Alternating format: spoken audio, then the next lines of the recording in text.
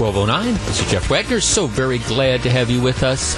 President Trump is going to be holding a news conference sometime soon. We'll dip into it. I don't think there's much surprise to it. The House and Senate passed an omnibus spending bill, which would prevent a government shutdown. There's a lot to, frankly, not like about the spending bill if you are a conservative. Had support from a lot of Democrats because it's got a ton of domestic spending, a lot of which should actually be troubling to people who care about budgetary restraint. It does do other things, though, funding the military, and it keeps the government running, which is the important thing about it. President Trump had been calling for something like this and then surprised a number of people yesterday by implying that because it didn't fully fund his border wall and a couple other things, he was thinking about vetoing it, which caught a lot of people by surprise because Congress is preparing to come home for a while, and if they don't get something done, the government would, in fact, shut down at midnight tonight.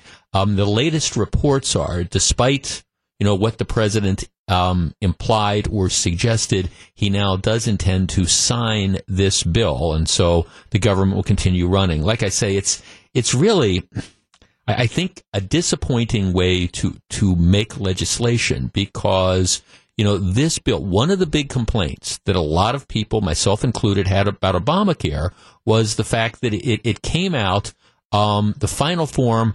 The vast majority of people in Congress had never read the entire bill before they voted on it. Remember the famous line, well, we've got to vote for it before we figure out, what's in it. Well, this spending bill is a lot like that. And the more you go through the different lines and the different things that they're spending money on, the more you kind of look from a conservative perspective and go, really? I mean, is this why we're electing Republicans to spend this type of stuff? Having said that, I understand you got to get things done.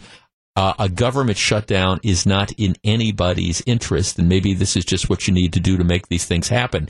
Interestingly, when President Trump, though, was talking about vetoing this bill, and again, bringing us to the brink of a government shutdown, he wasn't talking about, I think it's got too much domestic spending or too much wasteful spending in it. He was saying it doesn't have enough for his pet priorities. But we will dip into the news conference when he launches into it. But again, I don't know that, I don't want to bury the lead.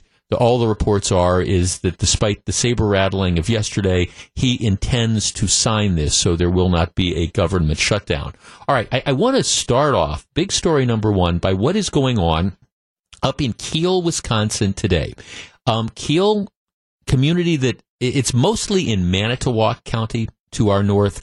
A little part of Kiel straddles Calumet County, but it's a community about 3,500 people or so. The high school is closed today, and let me discuss what happened. Apparently, earlier this week, there was some rumor, and that's how it's being described. There was a rumor that there might be some violence at Kiel today, the high school today. So police were notified, and apparently this has been the subject of a pretty intense investigation over the last couple days. Police and school officials had concluded that this was not a credible threat. There was nothing, in other words, nothing to be worried about, nothing to see here. But nevertheless, they were taking these things seriously. So this morning, there was a larger police presence at Kiel being planned because better safe than sorry. So you have a number of officers that are assembling and they're discussing, even though we don't think this is a real threat, we're prepared to, this is how we're going to handle this today. We're going to be in school. We want everybody to be safe. Kids are on their way to school. They are on buses and things of the like. What happens is a school employee, they describe it as a staff person inside the building around 6:45 a.m. makes a call, and he or she says that, I think there were shots fired around the south entrance to the high school. And again, at the time of this 911 call, police are right there. I mean, so they are on the scene within literally a minute. They are on the scene because they're already mobilizing because there's this other thing. And you get this staff person who calls and says that there were shots fired. So there is an extensive investigation. What happens is the buses that are bringing the kids to school are all diverted. Don't bring anybody to the school grounds. The school is evacuated. The police do an investigation, and at least based on what it appears now, the caller was wrong. Now, they're not exactly coming out and saying that the staff person who said he or she heard gunshots was wrong, but they're saying, we've investigated this, and we can essentially find no evidence that there were shots fired. So you don't know what the staff person thinks they heard. You don't know if they heard a car backfiring. You don't know what they heard, but it wasn't shots fired, at least according to what their investigation is right now. So the 911 call was wrong. But nevertheless, in an exercise of caution, they divert all the kids, all the buses, they evacuate the school, and they have now, the school was closed today, sent all the kids home. Again, the report appears to be incorrect. This wasn't a hoax, though. It was a staff person who, again, reading between the lines, thought they heard something that they didn't. But the result of this is that the school is closed for the day. All right, 414-799-1620. That is the Acunet Mortgage talk and text line. Did authorities overreact? Did the school officials, under the circumstance, overreact in closing school and sending all the kids home? Because it does now appear that whoever made this call was wrong. Wasn't a hoax, but was wrong. No evidence that apparently that there were shots fired, and I think they don't think that there were, but they closed the school based on this particular call. Was that an overreaction? 414-799-1620. That is the Acunet Mortgage talk and text line. Should they have let the kids come to school, maybe done a lockdown? The police were already there. I mean, they were there within a minute. So you already had plans for a larger police presence. Was it an overreaction to close the school? Let's start with Mike on the Northwest Side. Mike, you're first. Good afternoon. Good afternoon. Yeah, hi. Good afternoon, Jeff. My thoughts are, I'm not real that familiar with the Keele area, but I'm thinking that's kind of a marshy area over there. Some guy could be turkey hunting or duck hunting this morning, and I think it's an overreaction. That's my only thought. I don't know what else to think, but people are getting to be too jittery. Well, yeah, it could have been a car backfiring. I mean, who knows what it was? And again, we're going to assume that the school person was doing this in good faith. They hear something, they think it's shots fired, so they make the call, and this is this reaction. You think that there should have been more of an investigation before making the decision to close school? Well, absolutely. I think it's just kind of an offshot of somebody in the field, going for a turkey or duck. I don't get anything, more than that right now. Got it. Okay, thanks for the call. 414-799-1620. That's the Acunet Mortgage talk and text line. I actually agree with Mike. I understand you want to be safe rather than sorry. I get it. But this is the type of stuff, particularly in rural areas, where I don't know if it's a truck backfiring. I don't know if somebody, dropped something in the back. I don't know if the person just thought they heard something that they never heard before. But you had the police there. I think the better thing to have done would have been to allow this to play off. The cops were there within literally a minute. That's what they say.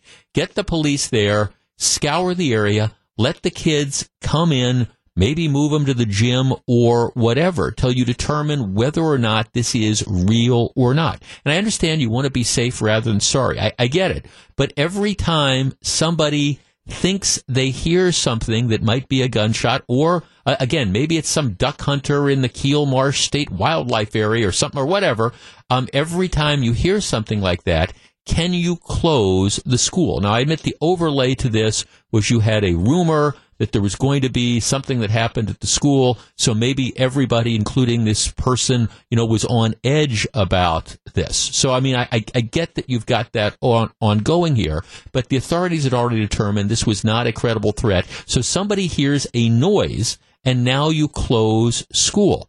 I think that's an overreaction. And if that's going to be the standard nowadays, I think we're going to be closing schools a lot. 414-799-1620. We continue the conversation, and we will dip into the president's news conference once he begins. It's 12:18. This is Jeff Wagner, WTMJ. 12:21, Jeff Wagner, WTMJ. The Bucs offense has no trouble putting points on the board, but the defense continues to get worse. Is this due to scheme or a lack of effort? Greg Matzik thinks some guys just aren't buying in anymore.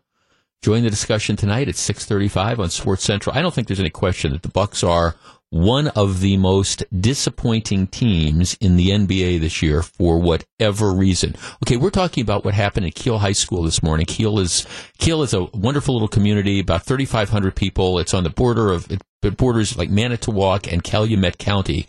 What happens is they have a staff person about 6:45 this morning who thinks they hear shots being fired, calls 911, and they make the decision, we're closing down the school, kids are already on school buses, don't anybody come to the school grounds, let's send them to other places, and then they cancel school for the day. Whatever the staff person thought they heard, it either wasn't gunshots or it wasn't gunshots anywhere near the school. Maybe it was a truck backfiring, maybe it was some goose hunter or something, somewhere a long way away, but it wasn't related to any sort of shooting at the school. So the report was erroneous to the extent that it implied that there were some shots fired at the high school itself, and now everybody's out of school. My point is, I think you have to be careful. I understand you want to be safe. I understand that. But you had police that were on the scene within about a minute. I think rather than canceling school, the better thing would have been, okay, let's keep the school bus, let's let the school buses come, let's keep the buses in the parking lot. If you don't want to have them unload, that's fine. Let's wait and see what we have going on here, because otherwise, what is now the standard? And I get that everybody wants to be safe, but at any rural school during hunting season, anytime somebody hears a what they think might be a shot, you're now going to cancel school. Now here's the flip side. I have an email from one of our listeners, Christine, who says, my son goes there. I do not think they overreacted. My son was staying home anyway due to the potential threat from earlier this week. That, of course, earlier this week there was some rumor. The police had already said, no, we're nothing to this. It is not a credible threat at all. But nevertheless, in the exercise of caution, they were going to have a larger police presence. This is the problem I can see that school districts have, because you have some parents who just say, well, okay, there was this rumor here that this is going to occur, and even though nobody says it's credible, I'm not going to send my child there. Problem. Okay, let's see. Better safe than sorry? Well, okay, I get that. Better safe than sorry. But how far do you carry that? I mean, seriously, that's the issue. How far do you carry this notion of better safe than sorry? Anytime somebody thinks they hear something, do you just then immediately say, okay, somebody thinks they heard a gunshot, boom, we're going to close schools? Scott in New Berlin. Scott, you're on WTMJ. Hello. I couldn't imagine being in that position and saying, let's not close the school, let's get those kids off the school bus. And then a guy pops up from the roof and unloads on kids getting off a school bus. That's the kind of thought that is going through the process when they're making those decisions. So now the standard is anytime somebody thinks they hear a gunshot, you're going to cancel school. That's not what I'm saying. You had a credible person from inside the school saying they believe they heard gunshots. Right. And the police are there, and they do their investigation, and it turns out that person is wrong. So I guess that's what I'm saying. Anytime when was school canceled, before or after that point? It was canceled after the person made the phone call. Correct. But did they cancel it after the cops did their investigation or before the investigation? The cops were on the scene, and they were doing it while they were doing the investigation. Scott, I'd love to continue the conversation. We've got the president who's just starting, and I promised I'd dip in. This is the president's news conference. We'll deal with a wonderful ally. We're getting very close to it.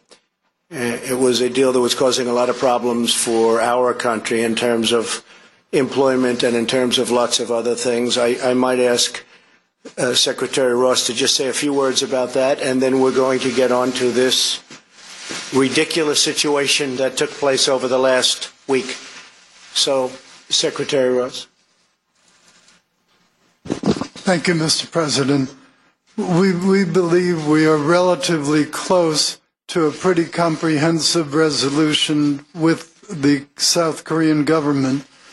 It will encompass, if it goes through, both the 232s and broader trade issues.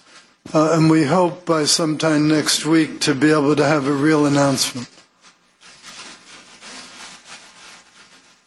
Thank you very much, Wilbur. I appreciate it. The last time we negotiated something like this, and as you know, it's always been a problem for our country. They get together and they create a series of documents that nobody's been able to read because it was just done. Now, you tell me who can read that quickly. Takes a long time to read it. For the last 8 years, deep defense cuts have undermined our national security. And they just, if you look at what's taken out, they've hollowed our readiness as a military unit and put America at really grave risk. My highest duty is to keep America safe. Nothing more important. The omnibus bill reverses this dangerous defense. As crazy as it's been, as difficult as it's been, as much opposition to the military as we've had from the Democrats, and it has been tremendous. I try to explain to them, the military is for Republicans and Democrats and everybody else. It's for everybody. But we have tremendous opposition to creating really what will be by far the strongest military that we've ever had. We've had that from the Democrats. So if we take something for the military, they want something for, in many cases, things that are really a wasted sum of money. It's not right, and it's very bad for our country. We're looking to do funding for our final fight in certain areas. As you know, we've gotten just about 100% of our land back from ISIS. We have troop increases necessary to accomplish what we have to do, and we have, very importantly, a pay increase for our troops. And this will be actually the largest pay increase for our incredible people in over a decade. It increases total defense spending by more than $60 billion from last year and funds the addition of critically needed ships, planes, helicopters, tanks, and submarines. We have submarines being built, the likes of which there's nothing anywhere in the world like the submarines we build. Our military equipment is the best equipment in the world. And one of the things you saw 2 days ago with Saudi Arabia and with other countries, Saudi Arabia, as an example, is buying hundreds of billions of dollars worth of our equipment. And we're getting very fast approvals on that. Therefore, as a matter of national security, I've signed this omnibus budget bill. There are a lot of things that I'm unhappy about in this bill. There are a lot of things that we shouldn't have had in this bill, but we were, in a sense, forced. If we want to build our military, we were forced to have. There are some things that we should have in the bill. But I say to Congress, I will never sign another bill like this again. I'm not going to do it again. Nobody read it. It's only hours old. Some people don't even know what it is. $1.3 trillion. It's the second largest ever. President Obama signed one that was actually larger, which I'm sure he wasn't too happy with either. But in this case, it became so big because we need to take care of our military. And because the Democrats, who don't believe in that, added things that they wanted in order to get their votes. We have to get rid of the filibuster rule. We have to get rid of the filibuster rule and go to 51 votes in the Senate if we're going to have really sustained, continued success. DACA recipients have been treated extremely badly by the Democrats. We wanted to include DACA. We wanted to have them in this bill. 800,000 people and actually it could even be more. And we wanted to include DACA in this bill. The Democrats would not do it. They would not do it. To prevent the omnibus situation from ever happening again, I'm calling on Congress to give me a line item veto for all government spending bills, and the Senate must end. They must end the filibuster rule and get down to work. We have to get a lot of great legislation approved, and without the filibuster rule, it'll happen just like magic. I want to address the situation on border security, which I call national defense. I call it stopping drugs from pouring across our border, and I call it illegal immigration. It's all of those things. But national defense is a very important two words, because by having a strong border system, including a wall, we are in a position militarily that is very advantageous. And before I get off of that subject, I'd like to ask Secretary Mattis to talk about what we've accomplished in terms of the military, because there has never been anything like we've been able to do. Our military is very depleted, but it's rapidly getting better. You're listening to WTMJ. This is Jeff Wagner. We're going to continue coverage of the President's press availability news conference. He's announced that he is going to sign the omnibus spending bill, which will keep the government running. He is not happy about signing it, though, and we'll continue to see what the President has to say. One of the most effective means of preserving the peace. As the President noted, today we received the largest military budget in history, reversing many years of decline and unpredictable funding. And together, we are going to make our military stronger than ever. We in the military are humbled and grateful to the American people for their sacrifices on behalf of this funding. Now it's our responsibility in the military to spend every dollar wisely in order to keep the trust and the confidence of the American people and the Congress. Thank you. Thank you very much. Thank you very much. Thank you very much, General. The border, we've worked very hard on. We have a lot of, really by any standard, a lot, but not by this standard, but we're going to make it go a long way. We have a lot of money coming to the border, and it will be coming over a period of time. We funded the initial down payment of $1.6 billion. We're going to be starting work literally on Monday on not only some new wall, not enough, but we're working on that very quickly, but also fixing existing walls and existing acceptable fences. There are some areas that you have to see through. You have to be able to see through the other side in order to see what's coming. And in many cases, it's not a pretty picture when you look, but you have to be able to see it. So we have $1.6 billion for the wall. That'll start immediately. This is a short-term funding, but it's immediate, starts immediately. And I'd like to ask Secretary Nielsen to say a few words about what we've done in terms of Homeland Security and what.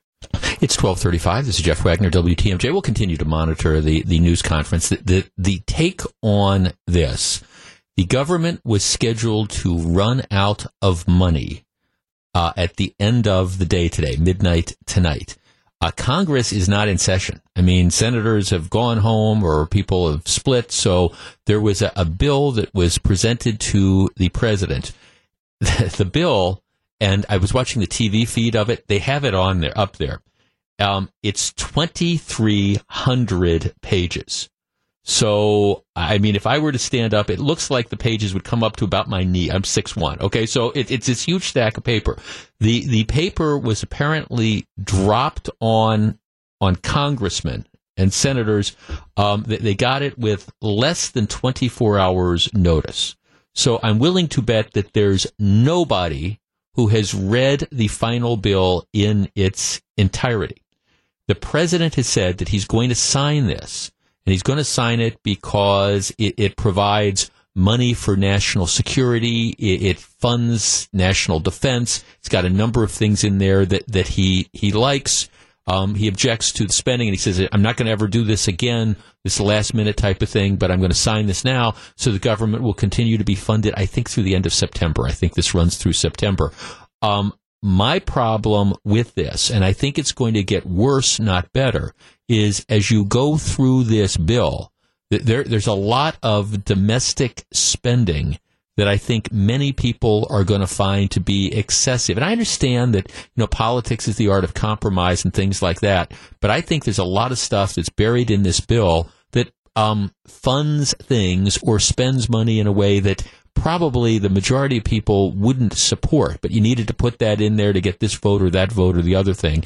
But the bottom line is the way this is being spun is it's being signed because you need the commitment to national defense and national security, and this is what we had to do in order to get this through.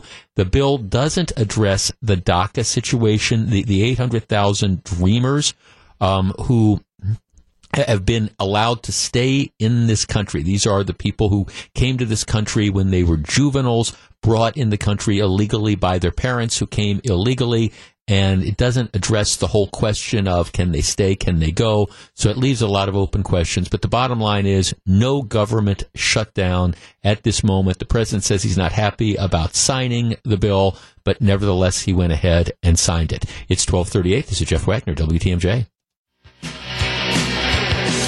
12:41, Jeff Wagner, WTMJ, with just 11 games to go. Giannis and company look to get back to their winning ways. Ted Davis is on the call as the Bucks head south on I-94 to square off with the Chicago Bulls. It all starts here at 6:40 tonight. Be sure to tune in. All right, big story number 2. And I want to kind of expand on this, and this is one where maybe it's going to be a heated conversation here. The Wisconsin Assembly has come up with a bill that they've sent to the Senate. I don't know if the Senate's going to pass it or not, but what it would do is it would apply the state background check system that now is in place for handgun sales. It would apply it to the similar purchases of rifles and shotguns. The way it works right now is that if you buy a handgun, under state law, there's a need to run a background check. It does not apply to rifles and shotguns. This would apply it. It tracks a federal law. Right now, there is a federal law which says if you are a licensed federal firearms dealer, before you can sell a gun, there needs to be a background check that's run. This would, on the state level, it would extend that similar sort of law to cover shotguns and rifles. Okay? I don't think that's the real heart of the issue, though. Regardless of where you are on the gun control scale, I think we would all agree that one of the key elements to meaningful crime control / gun control is keeping guns out of the hands of people who should not have them. If you have somebody who is dangerously mentally ill, they shouldn't be able to get a gun. To that extent, I think background checks are important. Are background checks a guarantee that somebody who shouldn't have a gun isn't going to get one? No, of course not. That's not the, no pun intended, magic bullet. Because, for example, there's always problems with reporting. Maybe somebody who has an order or something like that against them, it doesn't get logged in the system, so a background check doesn't pick it up. So there's always going to be people that slip through the cracks. Additionally, there's always going to be people who are able to, get firearms either through the black market or take them from lawful owners, things like that. So I agree and I understand that background checks aren't necessarily this guarantee that you're going to be able to solve the problem. But at the same time, I think if you are purchasing a firearm, it is not an unreasonable thing to say, hey, you should have a background check. There is a huge issue now with regard to what they call universal background checks. What that means is, again, under the law, The background checks have to be run, federal law, have to be run if you are a federal firearms dealer, if you got a federal license. So it does not apply to individuals who are selling guns, but they aren't federal firearms dealers. So you go to a gun show. They talk about this as being the gun show loophole. Well, a number of dealers that show up at gun shows are, of course, federally licensed firearms dealers. So they have to run background checks before they can sell guns. But some people aren't, and they are exempt from this. So the concern is that somebody who would not legally be able to buy a firearm can avoid the background check and get the gun simply by, again, going to, for example, a gun show and going up to somebody who's not a federal firearm dealer, licensed dealer, an FFL is what they call it, federal firearm licensee, and buying the gun from them. And they get the gun, whereas if they'd gone to somebody who was the licensed dealer, they would have to have the background check and presumably would stop them from buying it. The estimates are kind of all over the map. Depending on what study you look at, some suggest that as much as 80% of the firearm sales in this country are through licensed dealers. So that means the background check has to be run. Some estimates say maybe it's only as high as 60%. The truth is somewhere in between. But the whole notion of universal background checks means that if you are selling a firearm, before you sell it, you have to take the information and you would be legally required to run the background check. And then, of course, if it came back positive, you would be liable for, you'd be committing a crime by selling the gun to somebody that wasn't supposed to have it. All right, let's tee this up. 414-799-1620. That is the Accunet Mortgage talk and text line. I'm willing to go where angels fear to tread on this. I understand that hardcore Second Amendment advocates don't believe in universal background checks. I guess as in an effort to try to find, compromises on these issues, candidly, I don't understand how people can be opposed to background checks. I mean, I guess I don't think it is unreasonable to say, all right, if you're going to be selling a firearm, here, what you have to do is you have to call this particular number, and you have to give this information, and they're going to be able to tell you whether you can legally sell that to the person or not. I think, and again, there might be some ministerial complications that you have to figure out how to work out. But I guess I don't think it's unreasonable to run a background check to make sure that somebody who is trying to buy a firearm in the private market, it isn't somebody who's not legally allowed to own the gun.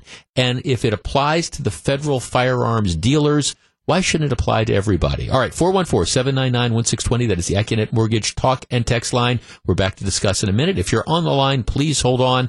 Universal background checks. Is it reasonable in today's day and age to require that? It's 1247. Jeff Wagner, WTMJ. 1251. Jeff Wagner, WTMJ. Bob in Brookfield. Bob, good afternoon. Good afternoon. What do you think? I don't have a problem with universal background checks, except as a private individual, does this mean you now have to keep the paperwork in perpetuity like a FFL would? And does this start us down the path of gun registration? Because you need to know then where that gun is at all times in order to prove you're not responsible for it.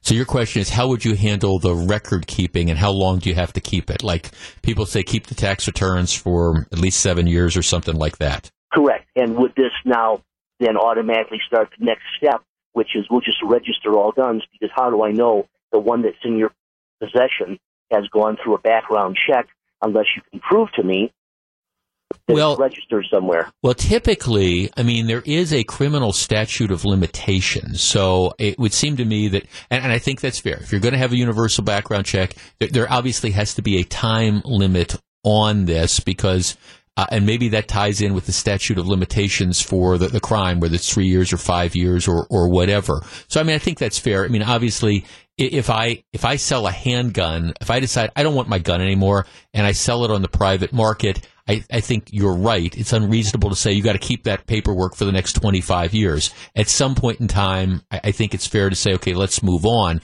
The general concept, though, you don't have a problem with universal background checks. Yours is just arguments with the mechanics of it. More so becoming a fan of it. And here's my example. I was at a recent gun show locally. And you know how sometimes your spidey sense creeps up when you see somebody or you watch it? Right. As a student of nature, I followed a couple of young gentlemen around as they were at the show, obviously looking to buy guns, looking to buy something that didn't require background checks. And after a little bit, they found someone who was willing to sell them the guns. So I went up to the gentleman afterwards and asked him, hey, none of my business. I know it's a private sale. I'm just kind of curious for my own information. What kind of hit did you get off of these people and why? And in this case, it's a cash transaction. Mm-hmm. Two individuals both wanted to buy guns. One of them didn't have a driver's license, and this guy said, all I want to do is see a driver's license. He did not sell it to the one without a driver's license. He sold it to his buddy, who he knew it was going to give it to him. Right. Right. It constitutes a straw sale. And I said, well, you knew that. He said, not my problem. Right. Watch the individuals leave the gun show, go to their SUV, put them in, come back for the second trip. And they did that several times. Right. Right. Now, and again, and that raised some suspicion. Yeah. See, and I mean, thanks for calling. Yeah, exactly. And I guess that's what the concern is. Now, I understand. I'm getting a lot of feedback from people saying, well, this isn't going to solve the problem. There's still going to be ways that people can find to get firearms. And I freely acknowledge that. Now, the estimates are that since they put the background check requirement in place in 1994, I mean, there's been a couple million people who have been turned down for various reasons. Now, does that mean that those people didn't go buy a gun somewhere else or didn't figure out another way to get it? No, I'm sure some of them were able to do that.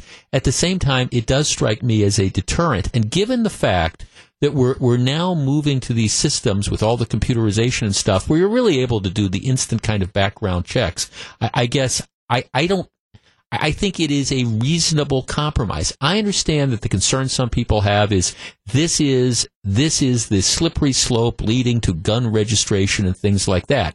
And my argument has always been, you got to be careful with the slippery slope type of thing. The real question is, if there's people that aren't supposed to have guns, that are trying to get guns, is it reasonable to try to put impediments in front of them? And just like this has been my argument with bump stocks all the time, if it's illegal to buy a firearm that fires in an automatic fashion, unless you go through all the different hoops you have to jump through to get a machine gun, right? Should you be able to buy something for $35, which takes an otherwise legal firearm and turns it into an illegal firearm? And my answer would be no. I think that's a reasonable sort of thing. I guess I kind of look that way with background checks. If you want to go and purchase a firearm from a federally licensed dealer, and they're going to have to make that phone call and do the background check to make sure that somebody who's not legally allowed to have a firearm doesn't get the firearm, does it make sense to say, all right, you can avoid this requirement simply by buying a gun from somebody on Craigslist or off of Craigslist who doesn't have a federal firearms license? I guess I look at that and I say, I think this is one of these reasonable measures that maybe people should be able to agree with. Now, if you want to take the next step and say, okay, this is going to lead to gun registration, well, universal registration, well, I'll be on your side. We'll deal with that when it happens. But I think, candidly, people have to take a step back after all the different levels of violence that has gone on. And I understand it's the perpetrator, but part of it is if we want to concentrate on keeping firearms out of the hands of people who shouldn't have it, I think background checks are a way to do it. It's 12:56. This is Jeff Wagner, WTMJ. It's 109, Jeff Wagner, WTMJ. A reminder, Insight 2018 is coming up this coming Wednesday. Boy, time is running out. It's Wednesday, March 28th at the Country Springs Hotel. Doors open at 5:30. The taping starts at 6:30. We got a great guest list. The headliner is, of course, Governor Scott Walker. We'll have several segments with the governor. It's your chance. What's so really cool about this is, first of all, it's your chance to kind of see a radio show up close and personal and the makings of that, but also with our various guests, whether it's the Attorney General of the state of Wisconsin or the Republican Senate candidates or the governor or a number of the other people that are going to be there. More on that in just a minute. It's your chance to see them in a setting that you probably don't typically get a chance to see them in. And if you're a news junkie, it's the place to be. Maybe they're people you hear on the radio. Maybe they're people you see on TV. Maybe they're people you've heard, speak at big rallies and stuff. Well, this is a much more intimate setting. And I hope you come out. It will be a lot of fun. The ticket sales have been robust, but we're always going to try to do everything we can to make sure that we've got room to accommodate people. The tickets are on sale now. WTMJ.com. You go there, you're going to see Jeff Wagner's Insight 2018. It's $25 for an evening of entertainment, and hope to see a lot of people out there. Like I say, Insight 2018 is coming up on Wednesday night, and then what we're going to do is we're actually going to be replaying Insight that following day, that Thursday. We're going to be replaying 2 hours of the show in radio time because that's opening day for the Brewers. They are opening in San Diego this year, so an abbreviated show. So we'll play a number of the Insight interviews on Thursday, and then we'll play some more on Friday as well. That's how we're going to end up handling it. But Insight 2018, it is coming up, so be there. Should be very, very interesting. I always look forward to this. It's always one of our favorite events of the year. So hope to see you out at the Country Springs Hotel on March 28th, which is this coming Wednesday. All right. The theme of my next two little topics are, it's just a hell of a world. And I don't know how else to say that. It's a hell of a world.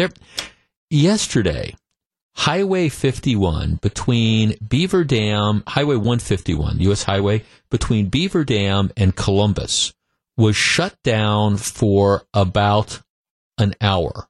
What happened was, about 3:30 in the afternoon, the Dodge County Sheriff's Department received a call from someone who said he had just shot another man and had taken hostages near Highway 151 and Forest Road.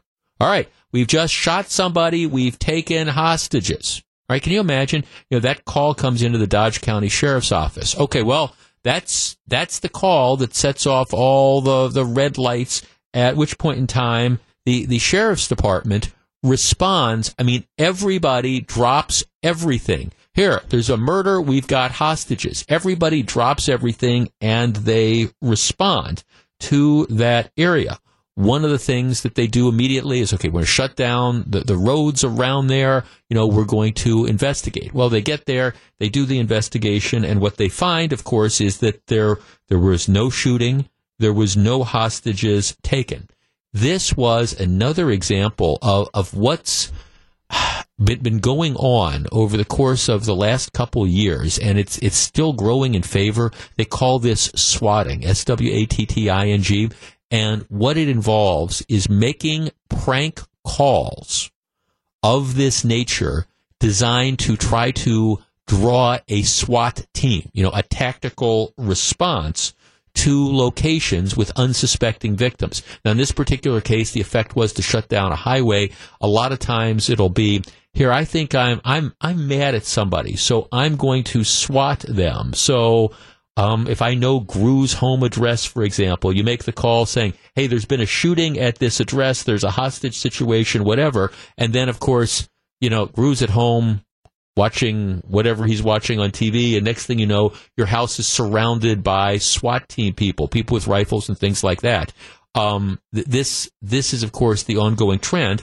Obviously, the Dodge County Sheriff's Department is saying, look, there's nothing funny about this. In particular, what happened is shortly after this call came in, apparently 3 people fell through the ice, and so if the timing had just been a little different, they might not have had enough people to make the emergency response to the true emergency because they were off chasing after all this foolishness. So, I mean, it's one of these things that's out there. I lump this in the category of things I don't get because I think I have a reasonably decent sense of humor. I do. And I understand the whole notion of prank calls, but this idea that we are going to try to make this type of call with the idea that we are going to try to cause law enforcement to react in this particular fashion, why anybody would think that is funny is absolutely beyond me. And I will go one step further, and maybe this is a reason why I'll never was or never will be a judge. If somebody stood in front of me in a courtroom and got convicted of doing something like this, I will tell you, it would be drop the hammer time for Judge Wagner, because, by doing this, there's a certain type of sick individual that does this. This is not a prank. This is not a harmless sort of thing. This is something that you got to be pretty sick, in my opinion, to do.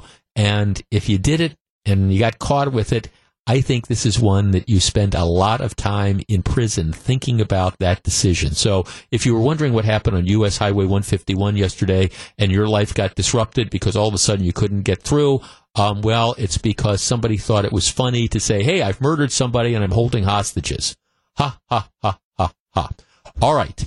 Tomorrow night, William Shatner, Captain Kirk, is going to be at the Riverside Theater. And what they have is it's Star Trek II, The Wrath of Khan, which in my opinion is the best Star Trek movie that they've made. They're going to be screening that, and then Bill Shatner is going to be there afterwards talking about the making of the movie, answering questions about his career and Captain Kirk and all. It sounds like an absolutely outstanding evening. It is tomorrow night. We have one final pair of tickets to give away to that show. Now, here's the catch, though. Tickets have to be picked up by the close of business today. Today is Friday, so if you're not going to be able to get to our studios here on Capitol Drive, don't try to win them, because if you can't get here by the close of business today, you won't be able to pick them up. So that's not right. If you can pick them up at our studios today and you are interested in going, it sounds like a great show, caller number 7, 414-799-1620, which is the Acunet Mortgage talk and text line. Caller number 7 wins a pair of tickets to see Captain Kirk, William Shatner, and The Wrath of Khan at the Riverside Theater tomorrow night. 414-799-1620 is the number. It's 116. This is Jeff Wagner. When we come back, okay, he's certainly not Dad of the Year, but is he a murderer? Stick around. 120, Jeff Wagner, WTMJ. Okay, we gave away our tickets to see Bill Shatner at the Riverside Theater tomorrow night. Sometime between now and the end of the program, I have a pair of tickets to Insight next Wednesday night at the Country Springs Hotel to give away as well. So keep listening for that. The Brewers wrap up spring training this weekend and head to Houston for 2 exhibition games against the Astros. Gene Miller checks in with Greg Matzek live from Houston at 7:51 Monday on Wisconsin's Morning News. Yeah, that's cool. Matzek is going to be going to Houston for the last couple exhibition games and then going out to San Diego for the road opener. Then, of course, he'll be back in town. A week from Monday is our opening day extravaganza. You want to be tuned here to WTMJ.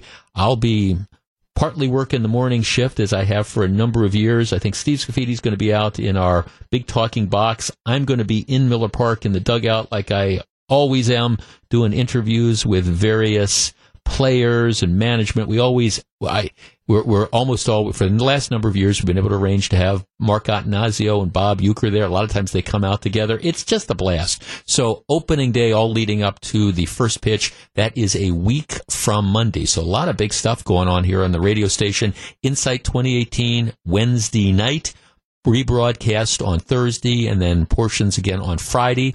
Brewers road opener on Thursday from San Diego. Greg Matzek will be out there. And then, of course, the home opener a week from Monday. How cool is all that? All right. I am prepared that you might not agree with me on this one, but I want you to think about this. There's a guy, his name is Terry Hibbert. He's 60 years old. It's always unfair to look at somebody's picture or their mugshot and to, judge a book by the cover. But if you look at this guy's picture, he looks like exactly the type of guy who did what he is accused of doing. All right, here's the story. Terry Hibbert, he's 60 years old. He is apparently a heroin user. His daughter, who passed away in her 30s, She was 32 years old. She was also a heroin user. Here is what happened. Last July 10th, what happened is Hibbert, dad, drove his daughter to Milwaukee to buy heroin. And apparently this was an ongoing thing. He would frequently drive his daughter to Milwaukee, maybe once or twice a week, to buy heroin. And what would happen is she was a heroin user. He was apparently a heroin user. In exchange for driving daughter to score heroin, daughter would give dad a little bit of heroin himself. The family that does dope together, whatever, So, but that was the deal. They're both heroin users. Daughter has various sources in Milwaukee. Dad has the car. They drive down and they score heroin together. And I understand for all you fathers out there, or mothers, you're listening to this story going, they did what? Well, that's what this was. So anyhow, what happens is July 9th of last year, dad lives in Grafton. Dad drives daughter down to Milwaukee, and daughter buys $60 worth of really potent heroin from some guy named Cheese, as in like Gouda or whatever, Cheese, on 60th and Good Hope. Okay, what happened? Cheese is later been identified as a guy named Davian Poe. All right, so you got the drug dealer. Dad drives daughter. They meet up with the drug dealer. Daughter buys $60 worth of heroin from the drug dealer. All right. What happened is then they drive back to wherever they're coming from. Daughter gives dad a line of heroin to snort and then keeps the rest for himself. So dad goes to wherever he goes. Daughter apparently was staying with a friend and goes and presumably ingests whatever remains of the heroin that she just bought. Daughter overdoses and dies because this was apparently extremely potent. So daughter dies. The drug dealer, Cheese, was charged with, again, distributing the drugs. He pled guilty to first-degree reckless homicide, was sentenced to 8 years in prison and 10 years of extended supervision. So they charge the drug dealer with, again, reckless homicide by giving, the heroin to the girl, 32-year-old woman. She dies. Okay? All right, fine. Here's where it gets interesting. The other day, the DA's office in Ozaukee County has charged dad, whose role in this was driving daughter to various, heroin dealers over the course of time, including driving her to this last drug deal, and she ends up dying as an overdose. Dad has now been charged with first-degree reckless homicide, the same charge as the drug dealer got. All right, 414-799-1620. That is the Acunet Mortgage talk and text line. Now, look, nothing I am about to say and nothing we're going to discuss in this conversation is in any way, shape, or form a defense of the father. All right, because this is appalling and disgusting behavior. But at the same time, he's been charged with homicide. He didn't sell the daughter the drugs. His only role was, hey, he's a heroin user. He drives her to meet the dealer, and in exchange for that, she gives him some heroin. Should he be charged with homicide in connection with the death of the girl?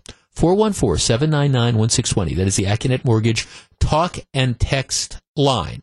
Now, I understand under the law, the DA can make a case for this because, well, he contributed. I guess he participated. She wouldn't have gotten the drugs were it not for his involvement in driving her there. And I have no problem at all charging the drug dealer the person who sold him the drugs with homicide. But Dad's role here, and Dad is obviously a heroin user as well, was simply to chauffeur daughter down to pick up the dope. Does this strike you as homicide? 41 on the part of the dad. 414-799-1620. That is the Acunet Mortgage talk and text line. Should Dad be charged with this crime? We discuss next. If you're on the line, please hold on. It's 128. This is Jeff Wagner. It's 1:31. Jeff Wagner, WTMJ. We're going to have a spirited conversation about whether it's appropriate in your mind, whether what Dad did in driving his daughter to pick up heroin, whether or not that should be something. Is that homicide on the part of Dad? It's going to be an interesting conversation. Before that, though, it is 1:32. Let's head to the WTMJ Breaking News Center. Here's Eric Bilstead. The Kiel police chief is giving credit to a teacher at the high school who called 911 when she thought she heard a gunshot. It was before classes were in session. Students were just starting to head to school. Officers stormed the building. Classes now have been canceled.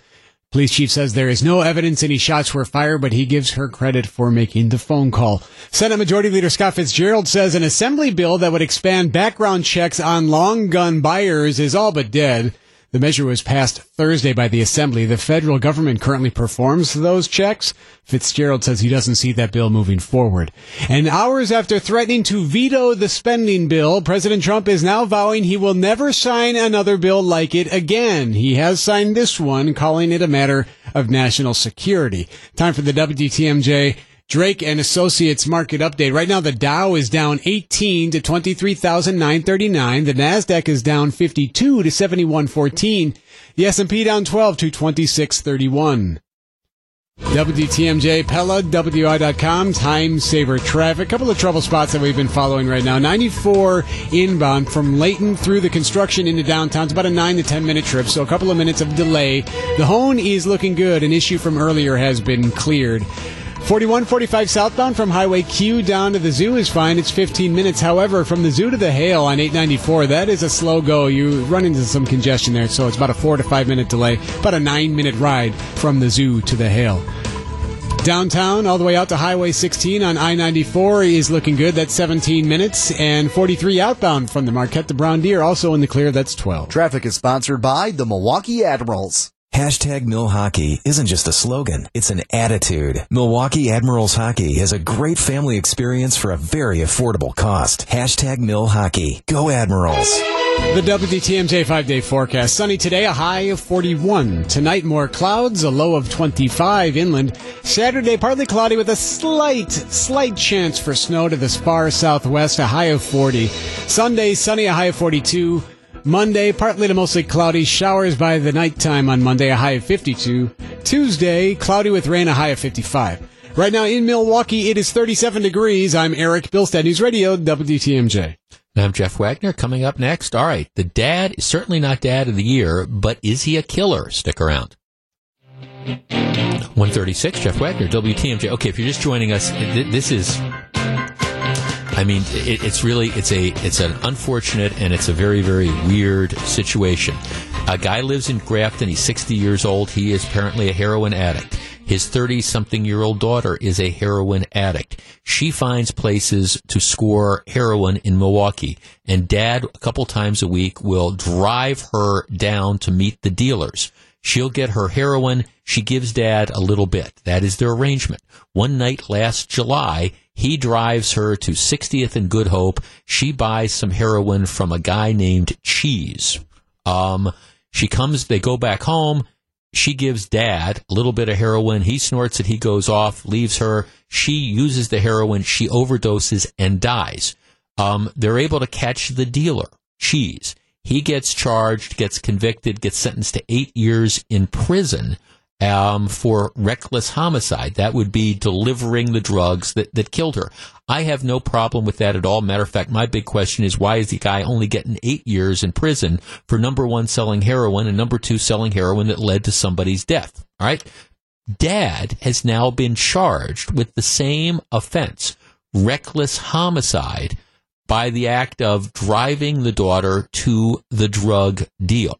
Does that strike you as being right? Or is Dad really responsible for the murder? And I understand nobody wants to come to the side of a guy who's a heroin user and who's driving his daughter to score heroin. But should this be a crime? 414, this a crime? I mean, obviously, there's all sorts of other crimes that were committed, including, facilitating delivery of narcotics and things like that. But is this homicide? 414-799-1620. Let's start with Roy in Watertown. Roy, you're first. Hello. Hey, Jeff. Hi, Roy. Yes, I believe that, that's murder. I think it's murder. You think driving? So you got two drug addicts. One drives the other to the drug deal, and the one of them dies from an overdose. You think the person that drove him there, that's murder? Yes. Okay. Yes. Okay. All right. Thanks for the call. 414-799-1620. Well, I mean, that's what the DA's office says. And understand, I understand. They're obviously, the theory is it's a party to a crime. And that, by driving her there, you facilitated this. I guess I understand and see these charges from time to time, and I understand where they're coming from. And technically, in a legal sense, you could probably prove it. I will just say this, and this is from somebody who's just literally death on drug dealers.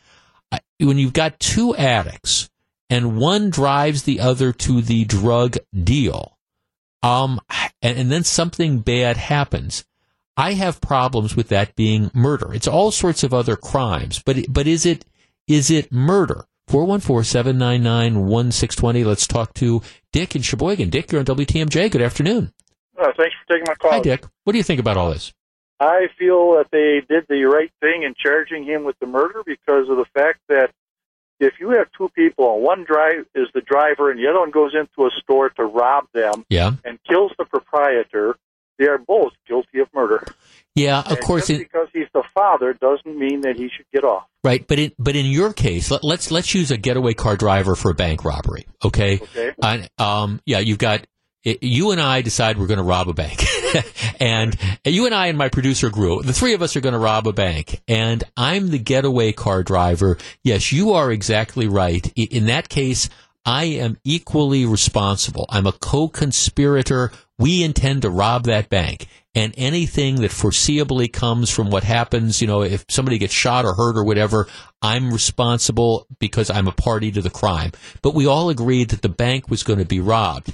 Is it different in this case because they didn't, the two of them, the daughter and the dad, didn't agree that they were going to kill somebody? All they were trying to do was buy a little bit of dope. Yes, because they maybe didn't agree to that they were going to shoot anybody in the bank, but they did. And I feel that this is the same situation. It is tough to be... Because he's a father, he should not be gotten off because of losing a daughter. Yeah, it's tough. It's tough. It is tough to be sympathetic to the dad, isn't it? Yes, it is. Yeah, and I think... I'm a father of four. Yeah, well, right. That's what's so... A matter of fact, you change the facts a little, and maybe it is a little bit more of a sympathetic situation, because typically it's not family members. I mean, typically what happens is, you've got the two junkies who are scrambling around trying to figure out, okay, where are we going to find our drugs from? So one of them knows this drug dealer, Cheese, and so the other one drives him down there, and then they split the drugs.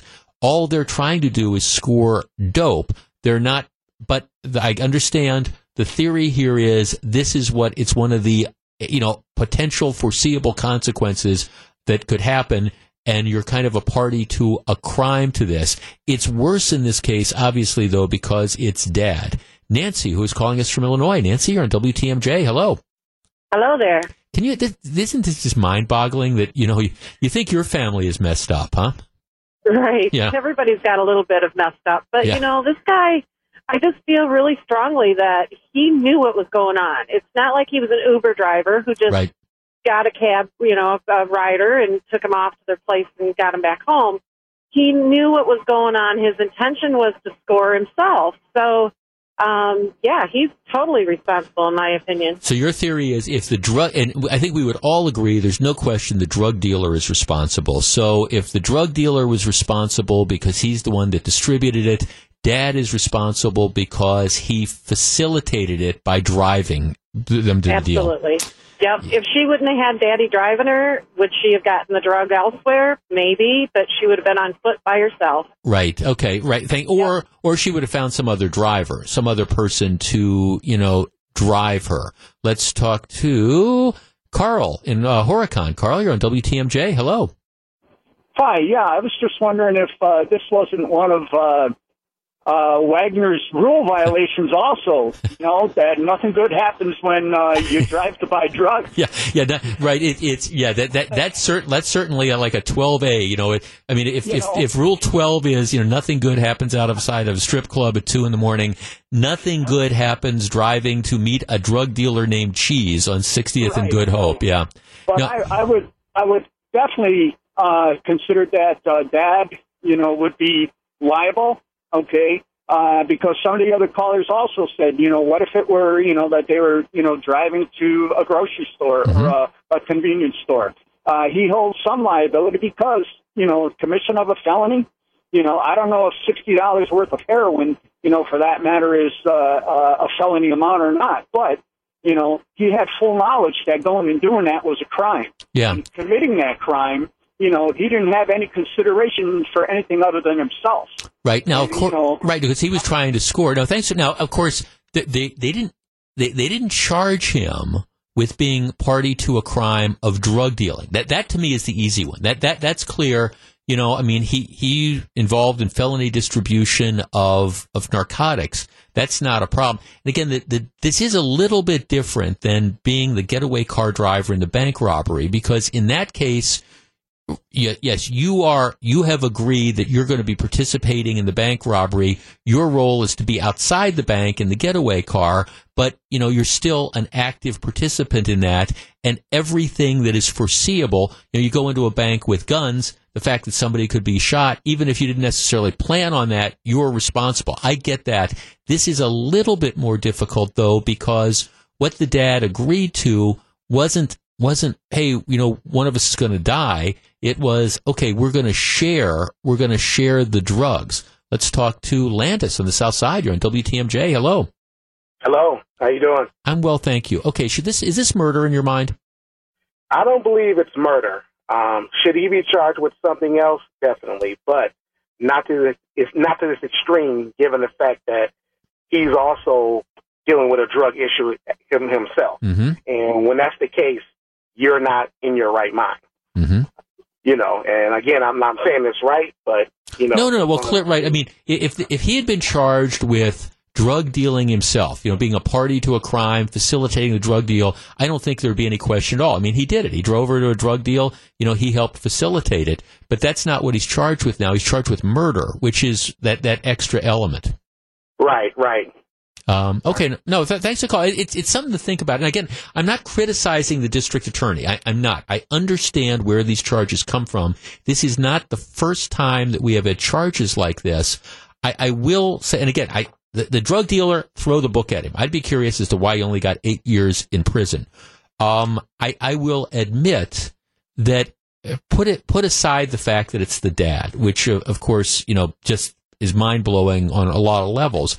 It's like, okay, you've got two junkies who are trying to score, and it's just by happenstance that one says, hey, this is my drug dealer. I've got the person I can go to. Can you give me a ride down there? By the act of giving that person the ride, if something bad happens, are you a party to crime of murder? I think under the law, it's probably technically correct, but I don't think the dad is as culpable as, say, the drug dealer would be. This does underscore, however, just how, first of all, how just insidious, heroin is and these opioid addictions are. My God, you've got the 60-year-old dad and now the 32-year-old daughter, who are wrapped up in this stuff. And number two, it does also, I think, demonstrate how stuff can happen. I don't think anybody contemplated that, gee, there's going to be an overdose, somebody's going to die, yet that is precisely what happened. Nothing good comes of this. All right, when we come back, I want to switch gears. They're going after your tax refund if you don't pay up. Is it right? Stick around. It's 1:47. 151, Jeff Wagner, WTMJ. Insight 2018, just 5 days away. Tickets are going fast. It's your chance to get a behind-the-scenes look at how we do the radio show, how we put it together, and be in the room to hear from Governor Scott Walker about his bid for re-election. You can reserve your tickets by heading to WTMJ.com. But I tell you what, I've got a pair of tickets to come see the show. It is Wednesday, March 28th at the Country Springs Hotel. Doors open at 5:30. Taping starts at 6:30. I'll have you out of there before 9. I promise it's going to be a lot of fun. If you would like to join me in a cast of tens, if not hundreds, if not thousands, the cast will be tens. We'll have hundreds of people there, I'm pretty sure. 414-799-1620, which is the Acunet Mortgage Talk and Text line. Let's give them to caller number 11. Caller number 11 wins a pair of tickets to Insight 2018 next Wednesday night, presented by our friends at Annex Wealth Management. It's going to be great. One of our guests, by the way, and there was kind of an indirect reference to him during that last commercial block, the following Tuesday, so Insight is next Wednesday. The following Tuesday is Election Day. And there's one race that everybody in the state of Wisconsin can vote for, and that is the state Supreme Court race. Sauk County Judge Mike Skranick is running. He is the conservative choice. He is going to join me at Insight, and we're going to talk about a number of things.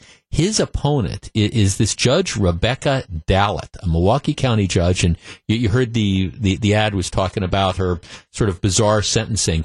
But this is one of the most amazing Supreme Court races, and I don't say that in a good way, that I have ever seen.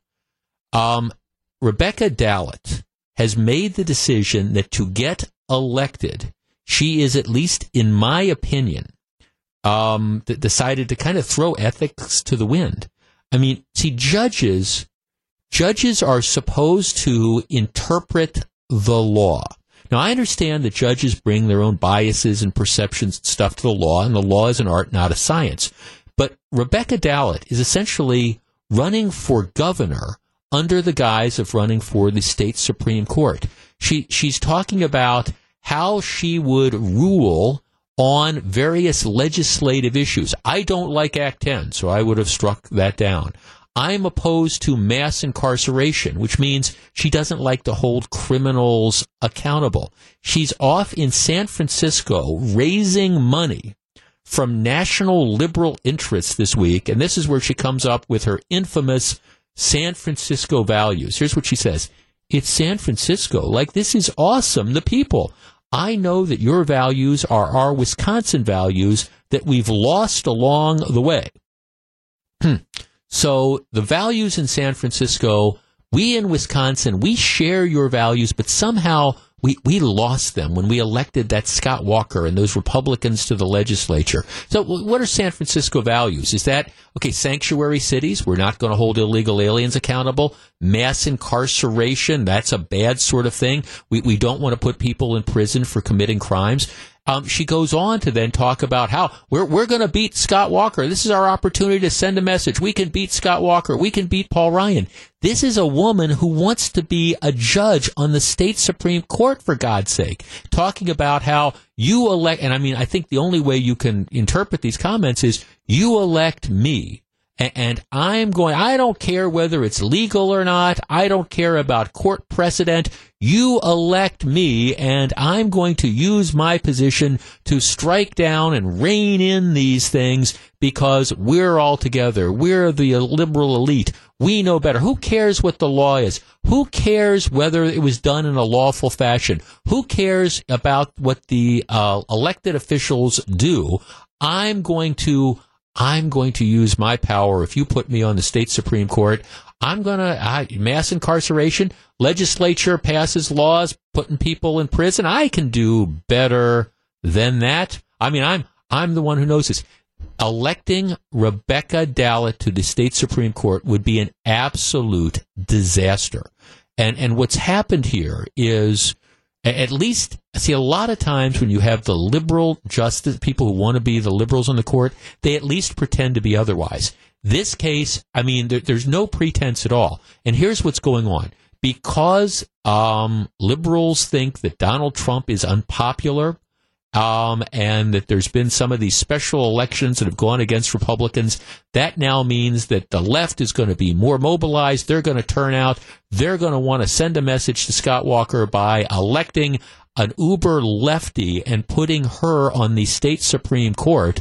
Dallas already said, hey, if I were there, Act 10, forget that type of stuff. All right. That's not what a judge is supposed to be, and it's certainly not what a justice is supposed to be. Now, I don't know where the enthusiasm level comes down in this race. I don't. But typically, arguing about how, hey, we've got San Francisco values, we've lost our way. I'm against mass incarceration. I'm against putting people in prison. Typically, that has not been a recipe for success. Now, maybe 2018 is different, but the question's going to be, are conservatives going to be mobilized, motivated to get out and vote a week from Tuesday? I don't know what the answer is, but I do know it's very clear that there's one candidate in this race that you should definitely be voting for, and that's Mike Skrenick. All right, we're back with much more in just a couple minutes. It's 1:57. This is Jeff Wagner, WTMJ. 209, Jeff Wagner, WTMJ. So, Eric, I have three people today who sent texts. You know what the question is about Insight? Is there alcohol available? Yeah, good question. I think we don't run it. I think the Country Springs has a cash bar. I mean, I think they do. And the reason I hate to sound dumb about that, and it's your event, you should know. But I'm kind of. You're that working. Night, trust me. That night, I'm behind the scenes trying to figure out how the questions you're going to, how to keep the show moving. But I think there's a cash bar. I believe there has been in the past. In the front, yes. Not like in the actual room, but in the right. Yeah. Don't rely on that if you're deciding to come or not. But I think for those who really need that jacket. Right. Yeah. But I think there is. But I'm not 100% positive, but whether or not you can buy, and look, I'm not mocking that question. I get it, but whether there is or not, it's always a great time. So come on out regardless. Yeah. But we're hearing that, sober or not. Well, sober is better. Sober is better. I won't be drinking. I guarantee you that. Hey, did you see? I'm going to let you. I don't want to make you comment on this, but did you see this latest thing about Chris Abele? You've got the state Supreme Court election. I was just talking about that. And then Milwaukee County supervisors, they have 2-year terms, so they're up for election.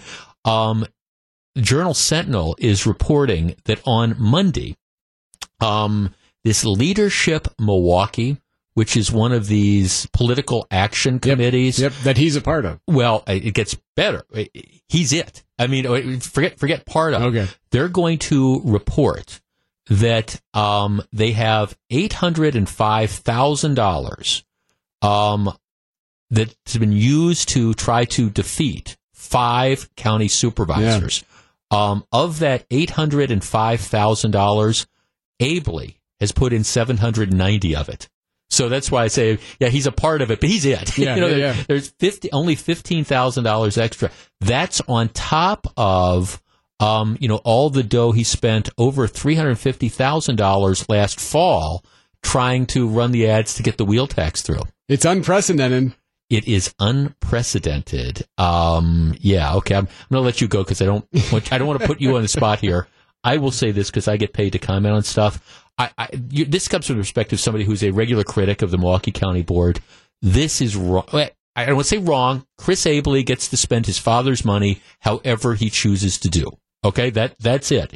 But this is something I never thought I'd be saying, that I think this is a motivator to vote for incumbent county board supervisors. But this is scary. Here's what Abele is trying to do, and he's going after Theo Lipscomb, who is the county board chairman, who has bucked Abele on various things, including let's not have a $60 wheel tax. Let's not put parking meters in at beer gardens and on the lakefront. So what Abele is trying to do is twofold. First of all, use his father's money to try to, again, pack the county board with people who are going to be toadies of his. He's also trying to send a message to anyone else that if you don't do what I want, if you don't do what King Chris wants, you're going to be next. And I'm going to come after you. The Journal Sentinel story says Milwaukee County Executive Chris Abley has personally spent more than $1 million to buy messages targeting his county board critics and attempting to influence the outcome of several contested races for supervisor seats in the spring election. Again, he gets to do it. You know, if that's how he chooses to spend $1 million of his father's money, that's okay. He gets to do it. But people need to know what is going on. The story continues. Leadership Milwaukee, the independent political expenditure committee he created this year, will report Monday that Abley has provided nearly all of its funding, $790,000. Of those funds, Leadership Milwaukee, that would be Abley, has paid out more than $456,000 as of March 18th to support Abley's preferred candidates in just 5 supervisor districts. Think of that. You're talking about county supervisor seats. And here you have Abley dumping almost $500,000 into just 5 of those districts. There's apparently an ad on cable television now that's targeting Theodore Lipscomb. And again, Lipscomb, I've disagreed with Lipscomb on all sorts of things, like the Estabrook Park Dam and stuff like that. But he's been one of the guys that has stood up to some of the, I think, irresponsible things that Abley has tried to do. And they're going after him for it in a somewhat sort of misleading way. So Abley gets to do this, but let's make no mistake about what he's trying to do. He's trying to elect people that will be his toadies, and he's trying to send a message to other supervisors: if you don't fall into line, I am going to crush you, because being a county supervisor is a part-time job. If you don't do what I say, I'm going to crush you. I'm going to spend hundreds of thousands of dollars of my father's money or my inheritance trying to unseat you, and you're not going to be able to raise any money. You will be crushed by the Chris Abley machine. And again, as much as it pains me, one of the people who's targeted is Peggy Romo West. She was the county supervisor that was geographically challenged and not realizing that, like, what, Arizona shared a border with Mexico or something like that. But it pains me to try to defend Peggy Romo West, so I won't. But she's one of the people that's been targeted by Abley. Theodore Lipscomb's been targeted by Abley. Stephen Taylor. You get to decide that, but keep in mind, some of these incumbent supervisors, if you see these ads and you wonder where this is coming from and who's saying all these awful things about him, it's Abley, because he wants his people on the county board, and he's willing to throw around his family money to do that. All right, when we come back, they're having trouble collecting. This is what they're going to try to do. Do you have a problem with it? Stick around. It's 2:16. This is Jeff Wagner, WTMJ. 2:19, Jeff Wagner, WTMJ. A number of Insight attendees are saying there is a bar up front. So that's a fair question to ask. It's a cash bar. We don't run it, but the Country Springs Hotel runs it. I'm all in favor of that. That's good. It's just, and that's perhaps something I should know, except I'm always behind the scenes, getting ready to kind of do the show. All right. There are people, and perhaps you know some of them, who get parking tickets and who just tear them up because they do not care.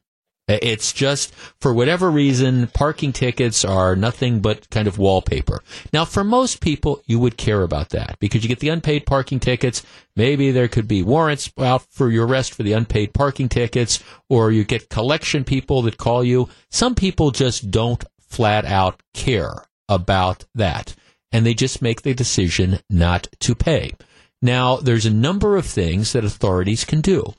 For people who have unpaid parking tickets, you can, for example, a municipality can go to the State Department of Transportation, the DOT, and they can have your registration suspended for unpaid parking tickets. Well, the problem is a lot of people don't care about that. What difference does it make if the registration's suspended? I'm going to drive the car anyways. Who cares? And it doesn't get you anywhere. Under the law, there is something that you can do, and that is, if municipalities choose, they can intercept your tax returns, your tax refunds, your state tax refund. So, again, that doesn't work for everybody, because many of the people that rack up huge, parking fines don't pay income taxes or don't file forms or don't get refunds or whatever.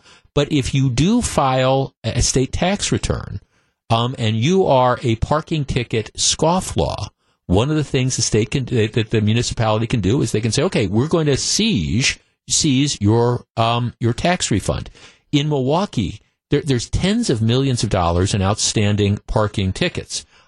In Green Bay, apparently right now they have $830,000 in unpaid parking tickets. So what Green Bay has decided to do is they said, we haven't done this for years because, again, it's a controversial thing, but this is what we're going to do. We are going to participate in this intercept program. So, we are going to essentially seize income tax refunds. This is how we're going to get paid from people who have these outstanding parking tickets. Now, this is controversial for some. They think, it's not fair. You're hurting people who, don't have that much money in the beginning. In the first place, how can you take their income tax refunds? Well, I would say it's easy. Let's tee this up. We just got a couple minutes. 414-799-1620. That is the Accunet Mortgage talk and text line. We're not talking about seizing vehicles. We're not talking about incarcerating people who have unpaid parking tickets. But this is one of the things that's out there. If you have people that have unpaid parking tickets, and I would imagine as a practical matter, it's probably most of the people they're going to be going after, quite candidly, it's not for a $15 ticket. Could be wrong, but my guess is, it's for the people who have the larger amounts of tickets. And there's some people, I'm looking at this one story that was out there on USA Today talking about there's one guy who's racked up over $3,000 in parking tickets. He, is listed as Green Bay's worst offender. The guy's racked up 75 parking tickets, mostly for overnight street parking in front of his house. He gets the tickets and just tears them up. All right, what are you going to do? Suspend the registration of my car? I don't care. Do you have a problem with, in this case it would be Green Bay or the city of Milwaukee or whatever, essentially attaching tax refunds in an effort to collect unpaid parking fines? 414-799-1620. That is the Accunet Mortgage talk and text line. We're back to discuss next. If you're on the line, please hold on. As for me, I got no problem at all. If you don't want your tax refund attached, no problem. Just pay your darn parking tickets. 224, Jeff Wagner, WTMJ. 226, Jeff Wagner, WTMJ. There's a text. If somebody has over 1,000 parking fines, their vehicle should be towed until it's paid in full with a possible penalty besides. We make certain people follow the law one way or the other. Well, look, I guess I look at this and say, if you've got unpaid parking tickets, you got a couple of things you can do. If you think the ticket was issued improperly, you go to court, you fight it. All right? But if you don't and you owe the money, well, then you got to pay it. And if threatening to suspend your registration on your car isn't a deterrent, well, then grab your tax refund. Fred in Shorewood. Fred, you're on WTMJ. Hi. Hi, Fred. And my crystal ball, it looks like Mr. Uber is going to get some parking tickets maybe today, maybe next month. Are we going to ever be able to collect any money for Mr. Uber? When you talk about, I don't know what you mean by Mr. Uber. Are you talking about like Uber drivers or something like that? Well, yeah, because if you're an Uber driver and that's your car and you amass, parking tickets, yeah, you're going to have to pay just like everybody else pays, it seems to me. I guess I just think this is one where, again, to me, it's a no-brainer. Municipalities, I think, should be doing everything they possibly can to collect money that is owed to them. That is in the taxpayer interest. And again, if you think you've unfairly gotten parking tickets, and believe me, I get that, especially in Milwaukee, where their policy is, I think, aggressive parking enforcement, well, then you go to City Hall and you fight it, and you try to beat the ticket. But if you don't do that, you owe the money, you should pay your fine. And if you don't pay your fine, just be prepared for the consequences. Hey, we've got Pop Culture Corner coming up in a couple minutes. It's actually a very fun one. It's a very fun and a current one that we'll talk about in just a minute or two. But before that, I had one of these moments yesterday where I'm just kind of screaming at the television. Karen McDougal, she is the former Playboy model who says she had a long-standing affair with Donald Trump, now President Trump. Okay? All right. And he denies this. My guess is, just like the claims by the, what's her name, Stormy Daniels, as I always say, if you want to figure out your porn star name, you take the name of your pet when you were a child and the street you grew up in, and that's what it is. Mine would have been Sunshine Acacia or Acacia Sunshine. But, okay, so Stormy Daniels, and just like Stormy Daniels and Karen McDougal, I understand the president says these women are making this up. I don't believe him. I mean, I think it's probably pretty clear that this is what happened. But anyhow, Karen McDougal, think of her what you want, the former Playboy model. She's giving this interview with CNN, apologizing to the First Lady for sleeping with the First Lady's husband. I knew he was married during our alleged tryst. I'm really, sorry about that. Oh, give me a break. I mean, sir, give me a break. I mean, you can decide how significant you feel this is, and you can say, okay, does this reflect on President Trump's character? Why does he continue to deny this? All those type of things. But for goodness sakes, the Playboy model goes on TV and says, "Oh, I'm really sorry, and I want to apologize to Melania for sleeping with her husband. I'm really sorry." Yeah, right. And that's all, I think, part of the, and by the way, if I get out from under this agreement, I'm going to write my book or whatever and make a whole bunch of money, and maybe people will be more sympathetic to me. Everybody involved in this whole sordid story, they all kind of deserve each other, and that would be President Trump if he was doing this back in 2006, and the Playboy model and the porn actress. They just all kind of deserve each other on this particular issue. 2:35, Jeff Wagner, WTMJ. It's time for Pop Culture Corner. We are live streaming. If you go to facebook.com/WTMJ, you can see us here in the studio. You can see Gru through the window and me here, so we're going to doing Pop Culture Corner. But first, though, I know this is what inquiring minds want to know, and it's courtesy of the Journal Sentinel. See, I raised this question a while ago when we had the huge controversy over the switch from Clements Racing Sausages to Johnsonville Racing Sausages. My point was that, look, I love brats, okay? I'm a brat guy, but hot dogs are a staple, and Clements doesn't make hot dogs. So my question was, Johnsonville doesn't make hot dogs. Clements does. So Johnsonville doesn't make hot dogs. What was going to happen? Were they not going to sell hot dogs or whatever? You got to have hot dogs at baseball games. And they're just announcing that. Apparently the Brewers have cut a deal with Hebrew National, which is a very famous hot dog brand founded in New York City in 1905. Now it's owned by ConAgra, which is part of this giant food operation. But Hebrew National hot dogs are going to be sold. So they've got an extra sponsorship here. But to answer the burning question about, which, and I would not have guessed this either, but this was the order, the racing sausages that won the most. The Polish was the top finisher. I wouldn't have guessed that. Hot dog was number 2. Chorizo was number 3. Italian was 4th, and the brat only won 7 times out of 81. And I'm always rooting for the brat. I'm a brat guy, but maybe they'll get a faster brat this year. Maybe that'll be one of the effects. Okay, this is the time when we put away the heavy lifting. We stop talking about the president and the tariff policies and signing the omnibus bill, and we stop talking about crime and things like that. We have a little bit of fun going into the good weekend. I call the segment Pop Culture Corner. We talk about a number of different things. Generally speaking, it's something that kind of tickles my fancy that I hope will tickle yours based on something in the news. As I've talked about before, I grew up in Glendale, and some people collect rare books. Some people collect stamps. I collect bars. I love going to different bars.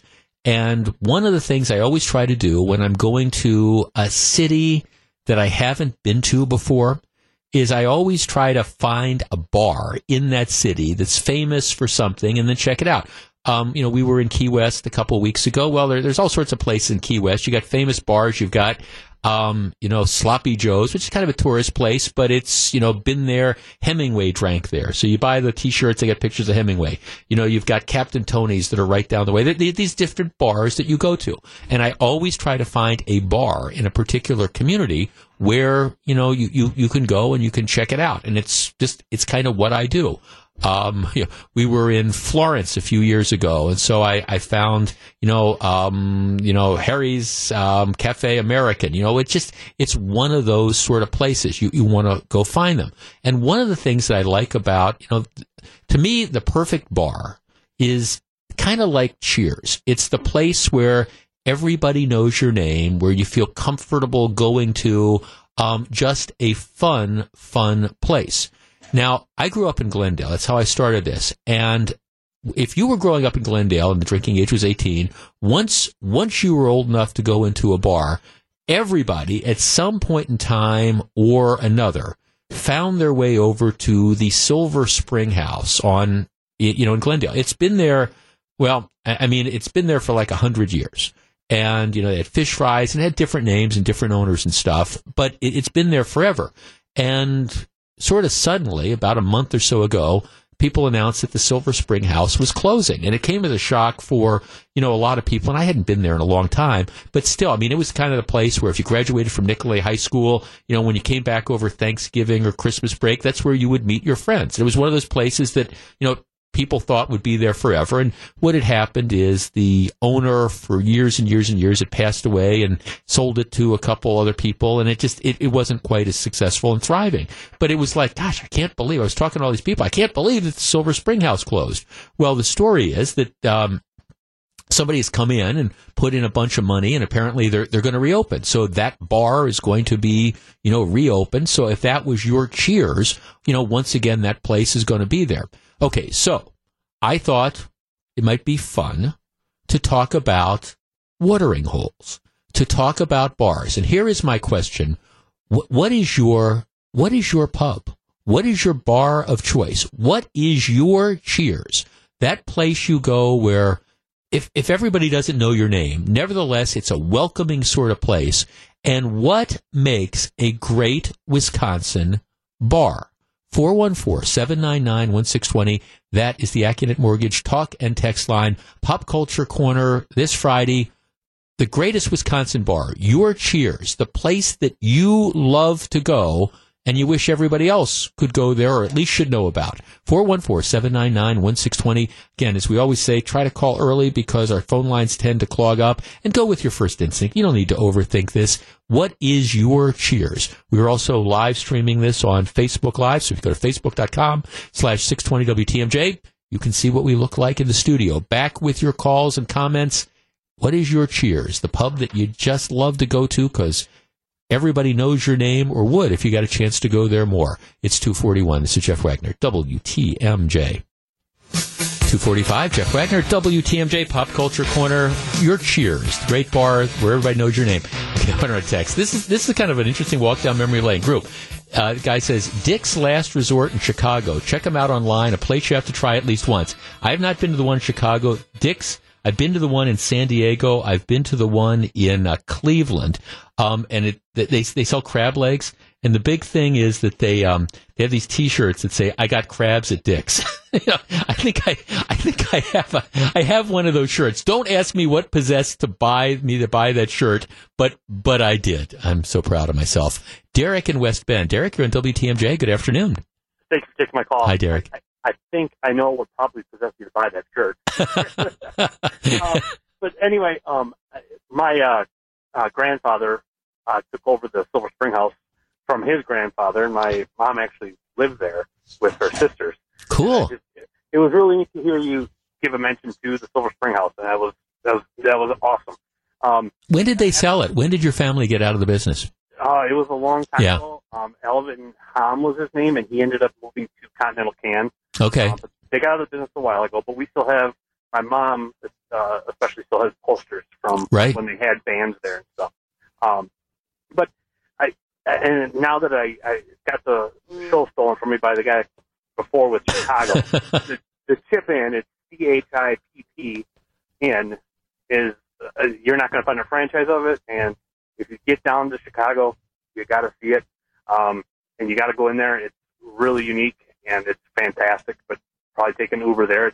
Right. Well, right. That's it. Right. Yeah. Be responsible. Okay. To chip in. Thanks for the call, Derek. I want to try to get to as many as I possibly can. Let's talk to Jerry in Bayview. Jerry, you're on WTMJ. Hello.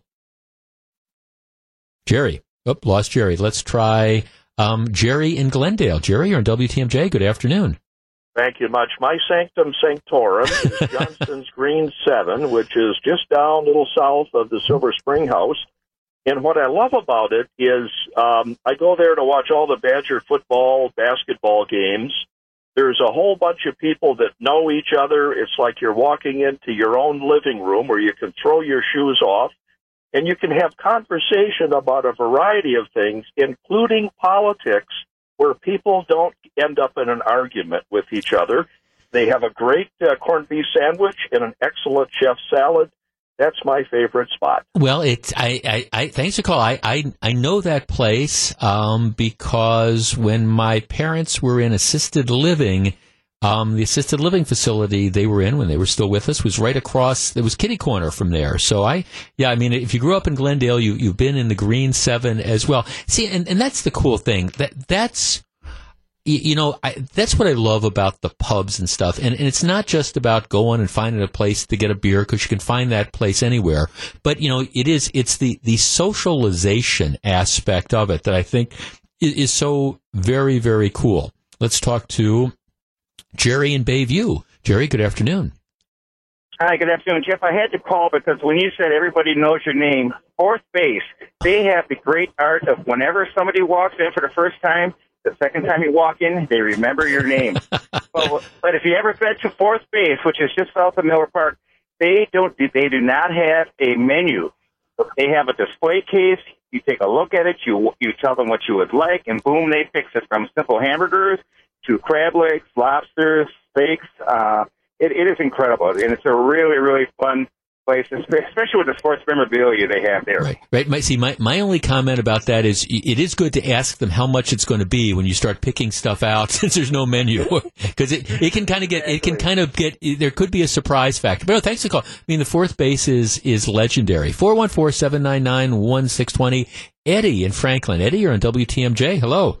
Hey, thanks for taking my call. Yes, sir. I got to say, the Lucky Chance in West Dallas, the place is like family. You walk in there, everybody knows you. Uh-huh. Great food, and Kelly behind the bar, she's a mixologist. She makes up some great drink specials. Then they have live music. I mean, it's just all around just one of the best bars I've ever been to. It's funny. Now when I was growing up, when I was younger, it was easier to find live music. You don't see that anywhere near as much anymore, and I don't know why. That maybe it's because everybody wants to watch sports on TV or stuff like that, and I get it. But I miss live music. Oh, they mixed it up too. It's not just one genre, and they really cater to the local music. They've got a nice little stage in there, nothing too big. You'll see acoustic, you'll see. Live rock bands, just a little bit of everything. But yeah, it's totally awesome. Sometimes in the Packer season, they even put out food for you during halftime. I mean, it's just a great little place to go to. Like I said, everybody there, it's like family. Well, and that's the thing. I mean, thanks for that. That's the thing. It is the place where like everybody knows your name. That was one of the cool things when we were in Key West a few weeks ago. And again, it's a touristy thing, but they've got all these different like little bars. A lot of them are open air sort of things, or they've got the big courtyards, and almost every place has some local musician that's playing. So you can go sit anywhere and have a drink and, watch the live music, and it's pretty cool. Let's talk to, Eric in Grafton. Eric, you're on WTMJ. Hello. Hi, Jeff. Hi, Eric. In Thiensville, Baba Booey's, home of the Horse-Tooth Jackass. Where is that? I know Thiensville. Where is that place? It's on the corner of Main Street, just north of Mequon Road.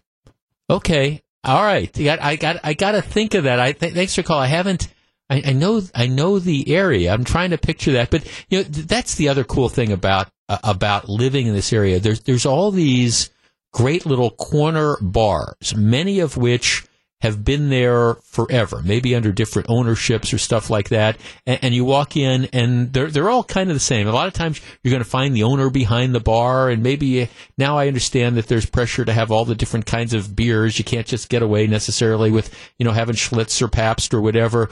But a lot of these places are just so much fun to be in. Let's talk to Mary on the East Side. Mary, you're on WTMJ. Hello. Hello. Your favorite bar. Our Cheers on the East Side is Henry's Pub and Grill. It's right next to the new Pizza Man, right? Yeah. Right. It's the old Henry's from the old coffee trader. The same old bar and beef, and everybody knows your name there as well. Yeah, and it's a small place. Matter of fact, I know a friend of mine years ago. She used to tend bar there occasionally and stuff, and so every once in a while we'd stop in there. No, I mean it was a great place. Patty in Oak Creek. Patty, you're on WTMJ. Hello. Hey Jeff, how you doing? I am well, thank you. Okay, your Cheers, the bar you go to. Okay, in the OC Irv's Mug. I got to tell you, I have never been there, but people rave. No, but people rave about it because all the different. I'm kind of my best friend is actually a beer snob. I'm his wingman, But I mean, I'm told that they just have incredible selections of beer and all, and I've just never gotten down there. Yeah, you got to get down there. They totally welcome you, and it's a great place to go, and awesome fish fries too. So you got to check it out, Jeff. All right, well, it's one of those places that I walk in, and everybody's going to turn around and say, "Hey, Jeff, welcome here, huh?" Yeah, they're going to very much welcome you. Oh, well, that's my name, and maybe you get a free drink. Okay. That's it. Patty sent me. Okay, see, that's it. Patty sent me. I've been meaning to check out Irv's Mug. There's just so many great places around. And it's, I mean, I don't have a problem with the chain places and all like that, but I tell you, I mean, some of these corner taps and stuff with the local owners can't go wrong. Okay, I am out of time.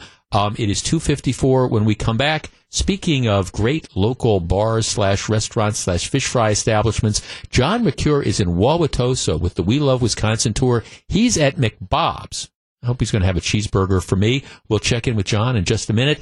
If you're watching us or have been watching us on Facebook Live, thank you. You can go back and watch that, watch the segment again. It's up there forever. It's 2:54. When we come back, we'll find out what John and Melissa have on their minds with Wisconsin's Afternoon News. Like I say, they're on the road. This is Jeff Wagner.